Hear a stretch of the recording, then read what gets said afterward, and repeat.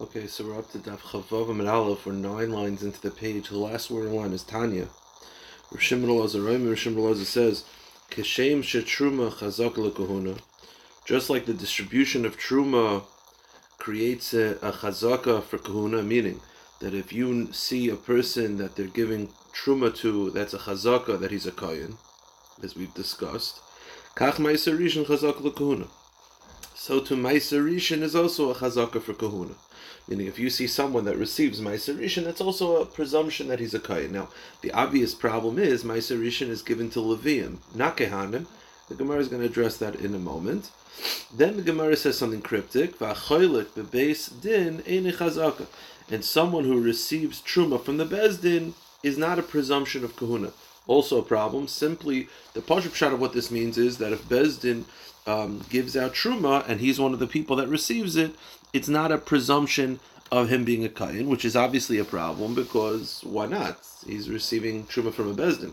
Why is that not a presumption of Kahuna? The Gemara is going to address that in a moment. But before we get there, it said that receiving Ma'aser Rishon is a presumption for Kahuna. So the Gemara asks, obviously, Ma'aser Rishon is a Levi, who Ma'aser Rishon goes to Leviim, not Kehanim. So the Gemara answers, Rav Elazar ben Azariah. It follows the opinion of Rav Elazar ben Azariah, who Rav Elazar ben Azariah feels that Ma'aser Rishon is given to Kehanim. So because Ma'aser Rishon is given to Kehanim and not Leviim, therefore it's a presumption from Kahuna. How do I know this? Tanya, Truma l'Kayin. The first opinion is Rav Akiva, which is what we're used to, which is Truma goes to a Kayin, Ma'aser Rishon l'Levi, Ma'aser Rishon goes to a Levi, Divrei Rav Akiva. Rav Elazar ben Azariah Omer, he says, Ma'aser Rishon af l'Kayin. Ma'aser Rishon also goes to a Kayin. So because Ma'aser Rishon goes to a Kayin, if Ma'aser Rishon is given to a person, that's a presumption that he is a Kayin. Now here's the problem. The problem is, Eimer da'amar Rav Elazar ben Azariah af l'Kayin, here's the problem. Rav Elazar ben Azariah's shita is that Ma'aser Rishon can even be given to a Kayin. It doesn't have to exclusively be been given to a Levi. But according to Rav Elazar ben Azariah, it's both a Levi and a Kayin. So how could you say that it's a presumption for Kahuna? It's not a presumption for Kahuna. Rav Elazar ben Azariah extends it that not only does it have to be given to a Levi, it could even be given to a Kayin, but it could be given to both. It's not exclusively a Kayin. So how could you say that it's a presumption for Kahuna? Why is it a presumption for Kahuna? He holds that it could be given both to a Levi and a Kayin, so it shouldn't be a presumption for Kahuna. So where is this in? Bosa to Kansin and Ezra. The answer is, Rav Elazar ben Azariah's sheet is like this. He holds that historically, Midaraisa, the Ma'aser can be given to Leviim or Kehanim, but after Ezra went up with the Jewish people to rebuild the second Beis Hamikdash, and the Leviim did not go with him, Ezra punished the Leviim that it's not given to the Leviim. So after Ezra's punishment, it was purely given to the Kehanim only. So because at that point it was only given to the Kehanim, it's a presumption for Kahuna. Before that point, it was to both, and it wasn't a presumption for Kahuna. Okay. Here's the problem. Dilma ikru v'yohevle. Here's the problem. The Mefarshim explain, even after Ezra's decree that it's supposed to be given to the Kayin, if you give it to a Levi, it works. Meaning maybe it's b'di'evet, but it's still your yotze the mitzvah. So how could you say that seeing someone receive Ma'aser is a presumption for Kahuna? Even after the decree of Ezra, there were Leviim that still got Ma'aser Rishon. B'di'evet it works. Anytime b'di'evet it works. How could that be a presumption? If I see someone receiving Ma'aser Rishon, I can't know for sure that he's a Kayin. I can't testify in court that he's a Kayin. Why? He received Ma'aser Rishon. It's supposed to go to a Kayin. Even if you believe it's supposed to go to a Kayin, according to Rav Elazar ben Azariah, after the punishment of Ezra, after the decree of Ezra, if you gave it to a Levi, it works. So maybe they're Leviim, and the owner is choosing to go with the Evet. How do you know that it's a presumption for Kahuna? So the Gemara says like this. The Gemara says, just to review, the Gemara said that if you see someone receive Ma'aser, it's presumption that he's a Kayin. It creates a chazaka. He's a Kayin. So the Gemara says, what do you mean? I thought Ma'aser goes to Leviim, not Kehanim. So the Gemara says, it follows Rav Elazar ben Azariah's opinion that it's meant after Ezra decreed as a punishment for Leviim, it's supposed to go to Kehanim only. Here's the problem. even after the decree of Ezra, if you gave it to a Levi, it works. B'di'evet. So how do you see that if someone receives Meiser, it's a presumption that he's a Kohen, maybe he's a Levi, and the owner is interested in doing B'di'evet? How do you do that? How could that be a presumption? So the Gemara says, you're right. What's the case where receiving Meiser is a presumption that you're a Kohen? And the case is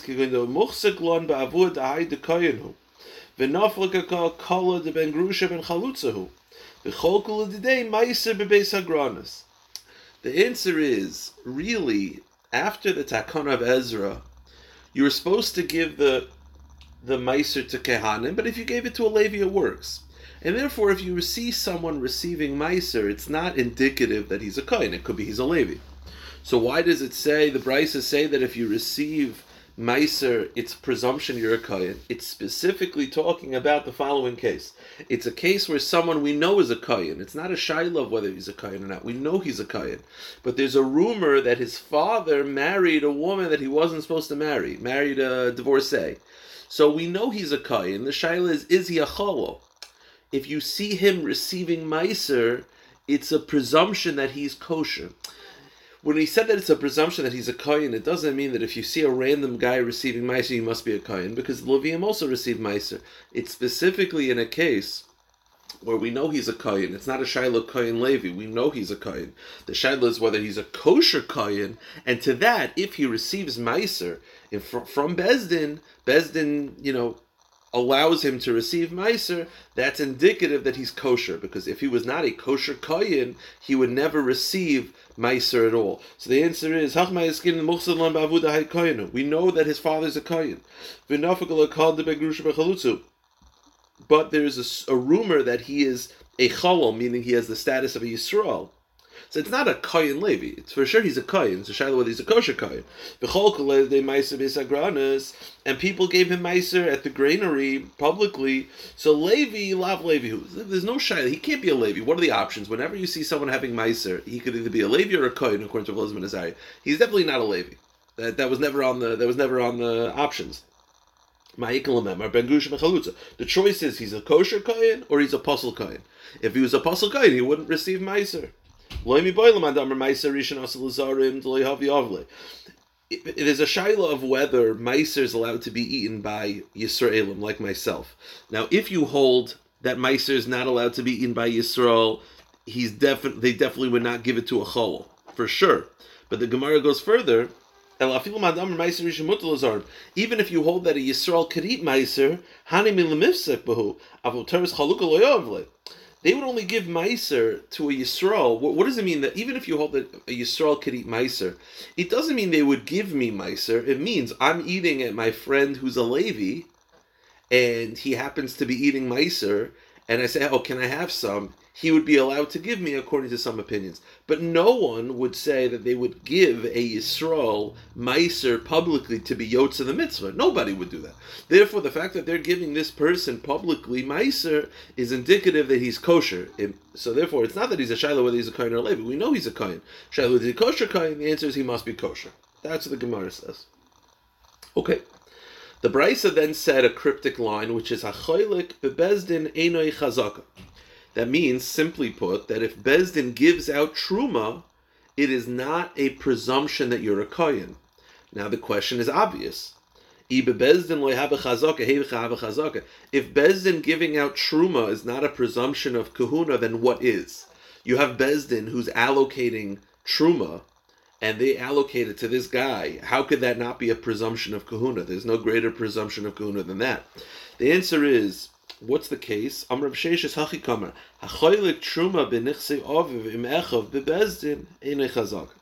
answer is, the case is like this. The case is, you have a Kohen who's got, let's say, 4 kids from 4 different women. Okay? They're all his sons. They're all Kehanim. And after he passes away, the Bezdin is helping allocate the funds, inheritance. One of the sons, there's a rumor circulating that he is not kosher for kahuna, meaning the mother was a divorcee, let's say. The question is, when it says Bezdin allocating is not a presumption, what it means is, if Bezdin there's a silo of Truma that the father had, and Bezdin decides every kid gets 25%, that is not a presumption that he's a Kayan. The fact that every kid gets it, including him, is not necessarily a presumption of Kuna. It could be that he's actually a Chalal, and they're giving him the Truma, and he's meant to sell it. He's not meant to eat it. So when it says Bezdin giving out Truma is not a presumption of Kahuna, it doesn't mean Bezdin giving them to eat. It's specifically in this case where Bezdin is allocating the inheritance of a Kayan, and it goes to all the sons, and one of them is questionable of whether he's kosher. The fact that the Bezdin included him in the inheritance is not a presumption of Kuna, because perhaps he's not meant to eat it, he's meant to sell it. And, by the way, they couldn't, and then you'll ask yourself, well, if he's not going to eat it anyway, why not just give him couches and give him beds? Like, why give him Truma? It could be there wasn't enough funds. You got to make it work. You know, if every kid's supposed to get 25%, and there's not enough gold and there's not enough cash, you have to use what the assets are. If his number one asset was Truma, then Bezdin has no choice. The Rav who's in charge of the inheritance has no choice but to allocate some of the funds. So therefore, the Gemara says, that's what it means. So the fact that he's getting some of the inheritance, even if Bezdin signs off on it, is not a presumption that he's a Kayan. It could be that he's not a kosher Kayan, and he's meant to sell it. So Gemara says, Pshita, yes, Pashit. Okay, the fact that Bezdin gives you inheritance doesn't mean that they're signing off you're a Kayan. The answer is, Ma'od, the same with the Hanach La'achila. Meaning you might think that because, let's say, there are 4 sons, 3 of them are allowed to eat, and 3 of them are getting truma in order to eat. You might think all 4 of them are like that. No. 3 are meant to eat and 1 is meant to sell. Okay? The Mishnah then said like this. The Mishnah said, Rav Yehuda Omer, Ein mein lukun al pi'edecha. Now, let me just read you the Mishnah. Let me go back to read the Mishnah, just the flow of it. The Mishnah started off by saying that one witness could work to testify that you're a Kayan. It's a Tanakama. Then Rav Yehuda Omer, Ein mein lukun al pi'edecha. Then Rav Yehuda says, no, we don't elevate a person to be a Kayan based on one witness. Rav Yehuda is against it. Rav Elazar says, Emasai Makom Sheish Orin. Rav Elazar says, no, we could establish based on one witness, and the only time we don't is when there are people that are spreading rumors that he's not kosher. And then you have Rav Shimon Gamliel Omer, Rav Shimon ben Hasgan, Mai Lukun al Pi'edecha. Rav Shimon ben Hasgan says, we are Mai Lukun al Pi'edecha. Meaning, so you have within the last 3 opinions, Rav Elazar's shita is that we accept one witness to elevate him to be a Kayan unless there are rumors circulating that he's not good. But if there are no rumors, we do accept one witness.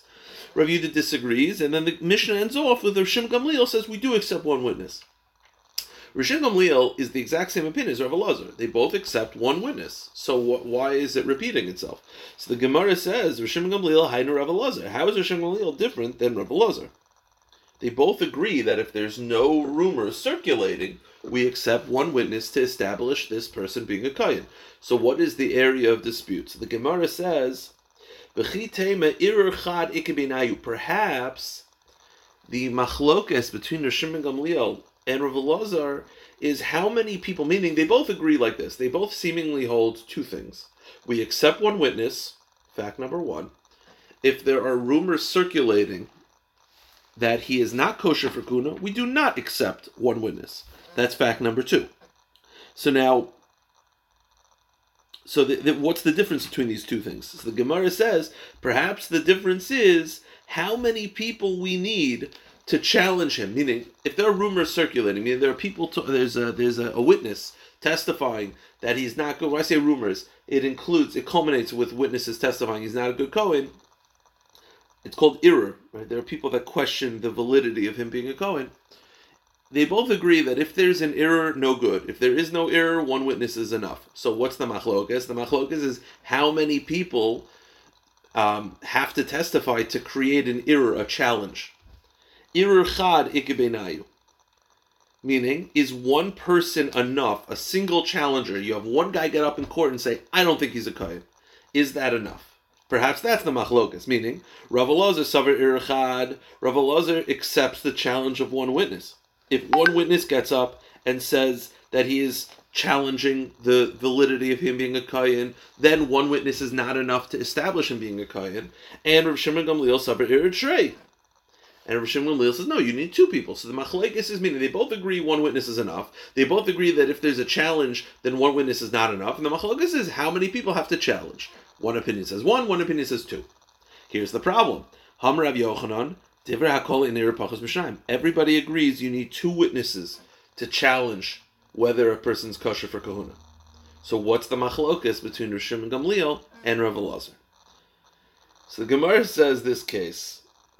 It's a complicated case. It's not complicated. It's just like it's a lot of like steps. It's interesting that this is what happened. So the Gemara says like this. Okay. The Gemara says, here's the following case, and this is the machlokas. Hachamay in the following case. We have a guy, John. We know that John's father was a kohen. We know it. It's a chazaka that John's father was a kohen. Nafagla Akala, and then a rumor emerged to Ben Grusha ben Chalutza that John's father married a Grusha, and John is not kosher. So we know John's father was Kohen, so we're not trying to establish that. The question is John a kosher Kohen? Rumor has it that John is not kosher. So, Achdinu, because there was a rumor, the Beis Din demoted him and said, you are not allowed to actively act as a Kohen. So he was demoted. No Birchas Kohanim, no first Aliyah, until we clarify you're demoted. Okay, so he is currently demoted. Then, Asa Eid Echad, one single witness comes forward, Yidan de Kohenu. He says, I know that he's a kosher Kohen. So now he is promoted, right? So he was demoted. Now he's, go to the next page, Askinu. Now they promoted him. So he's been demoted and then promoted. Okay. Also Beitrei, then two witnesses come forward, Ben Grusha Chalutz, and say he's not kosher. Achdinu demoted again. Okay. This is his second demotion. And then another single witness come forward, I know that he's kosher. So this is a second single witness that comes forward.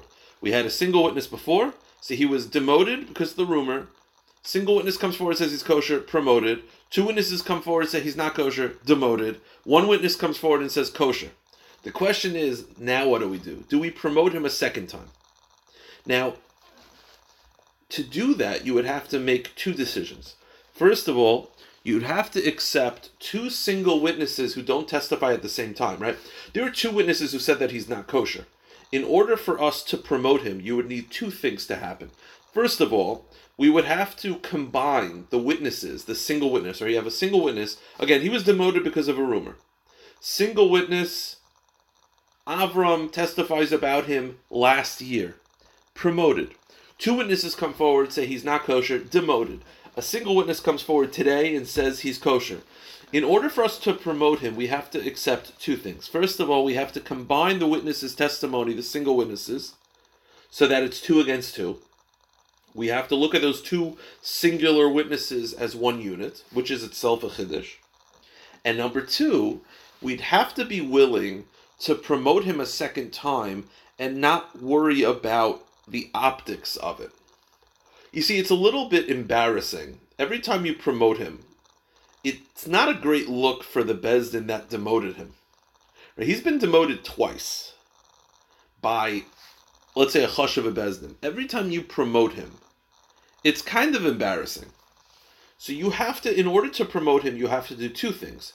You have to be willing to combine the singular witnesses to make them like one witness of 2, even though they didn't testify at the same time, but they're testifying about the same thing, so that's not so crazy. And number 2, you'd have to not worry about optics. It is a little bit of like a, imagine if you're sitting here and you're like, he was promoted again after being demoted twice? All right, just let me know. Like, it's a little bit of a, it's a little bit of a, like a joke. You'd have to not care. So the Gemara says like this, Dekuli Alma. So we're trying to explain what's the machlokas between Rav Elazar and Rav Shimon Gamliel. So the Gemara says it's this case. So therefore, Dekuli Alma Tzarf Leidus. Both Rav Elazar and Rav Shimon Gamliel agree to the first part, that they would combine the singular witness. That doesn't bother them. that you have the one witness who testifies he's kosher a year ago, and the one witness who testifies he's kosher today, both Rav Elazar and Shimon Gamliel would combine the testimony to make it 2 against 2, to potentially promote him. The machlokes is, are we worried about the optics of promoting him again? Over here we're worried about, the machlokes is, are we concerned for the disgrace of Bezdin? By promoting him again, will it make people think that Bezdin is a joke? Tanakama Savar, Rav Elazar holds, Kivan Dachtinu, once you demote him a second time, you can't promote him again. Once you demoted him and saying that he's not kosher, that's it. You can't. It's going to be too much of a mockery. Chashinu l'zelusa bebezdin, because we're afraid of Bezdin's honor. Shimon Gamliel says, no, that same Bezdin that demoted him can promote him. What do I care? I'm not worried about disgrace. I gotta go with what's true. So everyone agrees that we would combine. The machlokes is, are we worried about promoting him? Not mitzad combining the edus, mitzad, are we worried that it's a bad optic for Bezdin? That's the Gemara says. Maskav or Rav Ashi says, wait a minute. Okay, so you're telling me, this is one of those where I'm just going to repeat what I just said very quickly, and you'll see what could be the problem. What's the machlokes of Shimon Gamliel and Rav Elazar? The machlokes is, are we worried about the honor of Bezdin? Okay, fair. What's the case? There's a rumor about a guy, we demote him from being a kohen. 2 witnesses come forward, one witness comes forward and says that he's kosher, promotion. 2 witnesses come forward and say he's not kosher, demotion. 1 witness comes forward and says he's kosher, do we promote him one more time and combine? The question is like this, if it has nothing to do with combining edus, meaning everyone agrees that we would do that, the shaila is, are we worried about Bezdin's honor? Then why does it have to be 1 witness? You see, when you have the added little, the added little wrinkle or hiccup, that it's 1 witness, and then 2 witnesses, and then 1 witness, and I mentioned to you before, I said in order to promote him, you have to do 2 things. You have to be willing to combine the testimony of the singular witnesses a year apart, and you have to not worry about Bezdin's honor. If all I care about, if the whole shaila is, do we care about Bezdin's honor, why does it have to have the added wrinkle of a single witness? Why couldn't it be 2? 2 witnesses says that he's puzzle. He was demoted. 2 witnesses says that he's kosher, promoted. 2 more witnesses says that he's puzzle, demoted. Then 2 more witnesses. Why does it have to be? Why do you have to add the wrinkle? If the whole shaila is not about combining edus, the whole shaila is, are we worried about Bezdin's honor, Bezdin's kavod, by demoting and promoting, then why do you need 2 edim? Why does it have to be a single aid? The Gemara says, then why can't they argue in a case of two witnesses? Meaning, you have a case where a person's demoted because of a rumor, then 2 witnesses come forward and said that he's promoted, and 2 witnesses come forward and say he's demoted, 2 witnesses come forward. Well, the exact same halacha could be with 2 witnesses. So why does it have to be 1 witness? Yeah. The number of witnesses is irrelevant. So why do you keep on mentioning the single witness? Why are you doing that? So it says Rav Ashi, you know what? Everyone, the answer is, the machlokes is not about Bezdin's honor. The machlokes is, do we combine singular witnesses a year apart? That's the machlokes. So the machlokes is the case that we mentioned before, and the real shaila is not whether about Bezdin's honor. The shaila is, you have 2 witnesses that say that he's puzzle, and you have a single witness a year ago and a single witness today that says that he's kosher. Do we combine them together? That's the machlokes. The machlokes is, are the 2 witnesses, do we combine the 2 witnesses mitzdarfen leidus?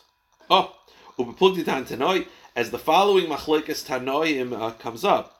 The Tanya, the Braisa says 2 machlokes, the second one is relevant for us. The Braisa says, ein edusin mitzdarfen aishiru shneim ke'achad. First of all, the Tanakama says we do not combine edus unless they both testify about the same event. Meaning, one person, let's say an example, one testifies that he saw a loan, the other testifies that he didn't see the loan, but he heard about the loan. We do not combine those edus. So you have Avram and Yitzchak. Avram testifies that he saw a loan. Yitzchak testifies he never saw the loan, but he heard them talking about the loan. you do not combine them because they're not technically testifying about the same thing. They might be testifying about the same conclusion, but they're not testifying about the exact same action. Rav Yeshua ben Karcha disagrees. He says, no, that's enough. They're both combining. You could combine them together. Fine. Then the second machlokas is what we're talking about, and that is, do you combine singular witnesses that don't testify at the same time, but they're testifying about the same thing? The Tanna Kama then says you do not combine edus, meaning if you have a singular witness, like our case, a singular witness says that he's kosher for kahuna in May, and then a singular witness comes up in December and says he's kosher for kahuna, we don't combine them together because they're not testifying at the same time. Rav Nosson Omer, Shomen Dvarav Shel Hayom Zeh Uv'Shiyah B'Lachar, Shomen Dvarav. Rav Nosson says no, you listen to his words today, and then you listen to his words tomorrow, and you put them together. Okay. Fine, so that's the machlokas between Rav Elazar and Shem Gamliel, is do we combine singular witnesses? Okay, now, we're going to go a little bit weiter. I'm not going to go that much further. I'm going to mention the Mishnah. I like a certain, it sounds like whatever, I'm going to go with a certain shita of the Rishonim. I think it's the majority of Rishonim. It's not Rashi's Pshat. I'll mention Rashi's Pshat, but I think we'll all naturally have the same problem understanding Rashi's Pshat. Not the problem in Rashi's Pshat, the problem is with us, but the same problem understanding Rashi's Pshat. And that is like this. We know that when a woman, a married woman is attacked and raped, so if she's married to a Kohen, she can't stay with him. If she's married to Yisrael, she could. The only time it's a problem if she's married to Yisrael is if she did it willingly. Adultery. The Mishnah says like this: Ha'isha shenichbesha biyadav gecham. You have a woman, a married woman, who was captured by goyim. So the question is, do we assume that she was touched by them? So the Mishnah says it depends. Al yidei mamin, if she was ransomed for money, muteres labayla, she's allowed to be with her husband because we don't assume that they would touch her because they know that if they attack her, they may not get their money back. If the husband finds out, or if the people find out that she was touched, you see, when you're captured for ransom, you're sort of you gotta return the product, and you gotta make sure that everyone's happy. So they won't touch her if it's just money. But if she was captured for life and death, meaning capital crime, I guess she was sentenced to death. So she was sentenced to death, and they captured her in order to sentence her to death. Then the halacha is asur labayla, she's asur to her husband, because we assume, even if they release her, we assume that they attacked her. Now here's the question: why is she asur to her husband? Even if they attacked her, it's rape. So Rashi says we're afraid that if she was attacked so often, she might have consented to it. Obviously, that's very difficult practically for us to wrap our brain around, that someone would consent to this. Therefore, most Rishonim disagree, and they say no one would consent, even if it happens often, no one would consent to terror, and therefore they say it's talking about where she's the wife of a Kohen. And it doesn't matter if consent, even if it's oinus, the marriage is off. Therefore, the shaila is, do we assume that she was attacked? If she was attacked, if she was married to a Yisrael, then she's mutter. If she's married to a Kohen, so if it's for life and death, we assume she was attacked, and therefore she's also for her husband. If it was for money, then she's mutter for her husband. But if she was captured, if she was captured for ransom, for money, we assume that she wasn't touched. Says the Gemara, we'll start with this, we'll do a little bit, and then we'll stop. Says the Gemara, Amr Shum Bar Yitzchak Amr Rav, Shum Bar Yitzchak says Amr Rav Lo Yishanu, with this halacha, that if a woman is captured for monetary concepts, for ransom and the like, that we assume that she was not touched. Lo Yishanu, that's only true when the Jewish people are in charge of the land of Israel. Meaning, where the capturers, ransomers know that if they touch her, their crime is a lot worse. So when the Jewish people are in charge, like current day Israel, or whatever, conceptually, where the Jewish people are in charge, so the ransomers know if we touch her, then it's not going to be good for us. That itself adds a fear level, and it'll stop them. But if it's like a lawless place where the goyim are in charge of themselves, then I feel like they mammon asulabayla. That even for money, it's a problem because they're gonna attack her. They don't care. They don't care. They'll attack her the same as if it's ransom or if it's money. They don't care. Okay. So that's the halach. It only applies. This whole Mishnah only applies when the Jewish people are in charge. Okay. By the way, they're still willing to kidnap people. They're just not willing. I mean, they're not that afraid. They're willing to kidnap. They're just not willing to touch a woman that they kidnapped for money. Okay. Now, so we're saying that this halacha only applies when the Jewish people are in charge. When the Jewish people are not in charge, all areas of kidnap, we assume that they were violated. Here's the kasha. We'll do the kasha, and we'll stop and do it tomorrow. We'll start it at least. We may not even get through it. We'll see. Ma'asiv Rav asks a kasha. This is from Mishnah Idius. Hey, Rav Yossi HaKohen, Rav Zechariah ben HaKotzev, Abbas Yisrael. Rav Yossi ben HaKohen, or Zechariah ben HaKotzev testified about a certain woman, Shohurhana b'Ashkelon, that she was taken as collateral in Ashkelon. Dear God. They made a Jewish woman, a married woman, as collateral, and then of course they couldn't pay. So she was taken as ransom. Verichuhu b'nei mishpachta. And the family distanced themselves from her because they assumed that they touched her. They assumed that she was violated. I guess she was the wife of a kohen. But witnesses. Now these are the same witnesses that set her up for collateral. The witnesses testified that she wasn't secluded and she was never touched, meaning they can testify that she's pure. So the question is, do we accept that testimony? The halach is V'amar Chachamim, and Chazal said to them, if you believe that she was pledged, meaning you have to accept the same witnesses, because it's the same witnesses that pledged her, we accept the testimony. Meaning, the halacha is that we assume that she was not touched. Now, here's the problem. Yeah, so here's the shaila. You're telling me, so basically we have witnesses that testify that she was not touched, and we're going to accept those witnesses, even though Rashi and the Mefarshim explained these were not kosher witnesses. These were family members or women or slaves, but we accept the testimony. But here's the shaila: Ashkelon at that time was run by goyim, ukatani horhana in nech. And it sounds like it's only okay because she was pledged, but if she was imprisoned, then it would be a problem. Now what we're going to do is like this. We're going to stop here. What I'm going to do tomorrow is I'm going to review this case and review the kasha. I just don't want to go into it because it's going to take us mamish into the next Amid too far. So we'll stop here and we'll pick it up tomorrow. Recording stopped. Shkach.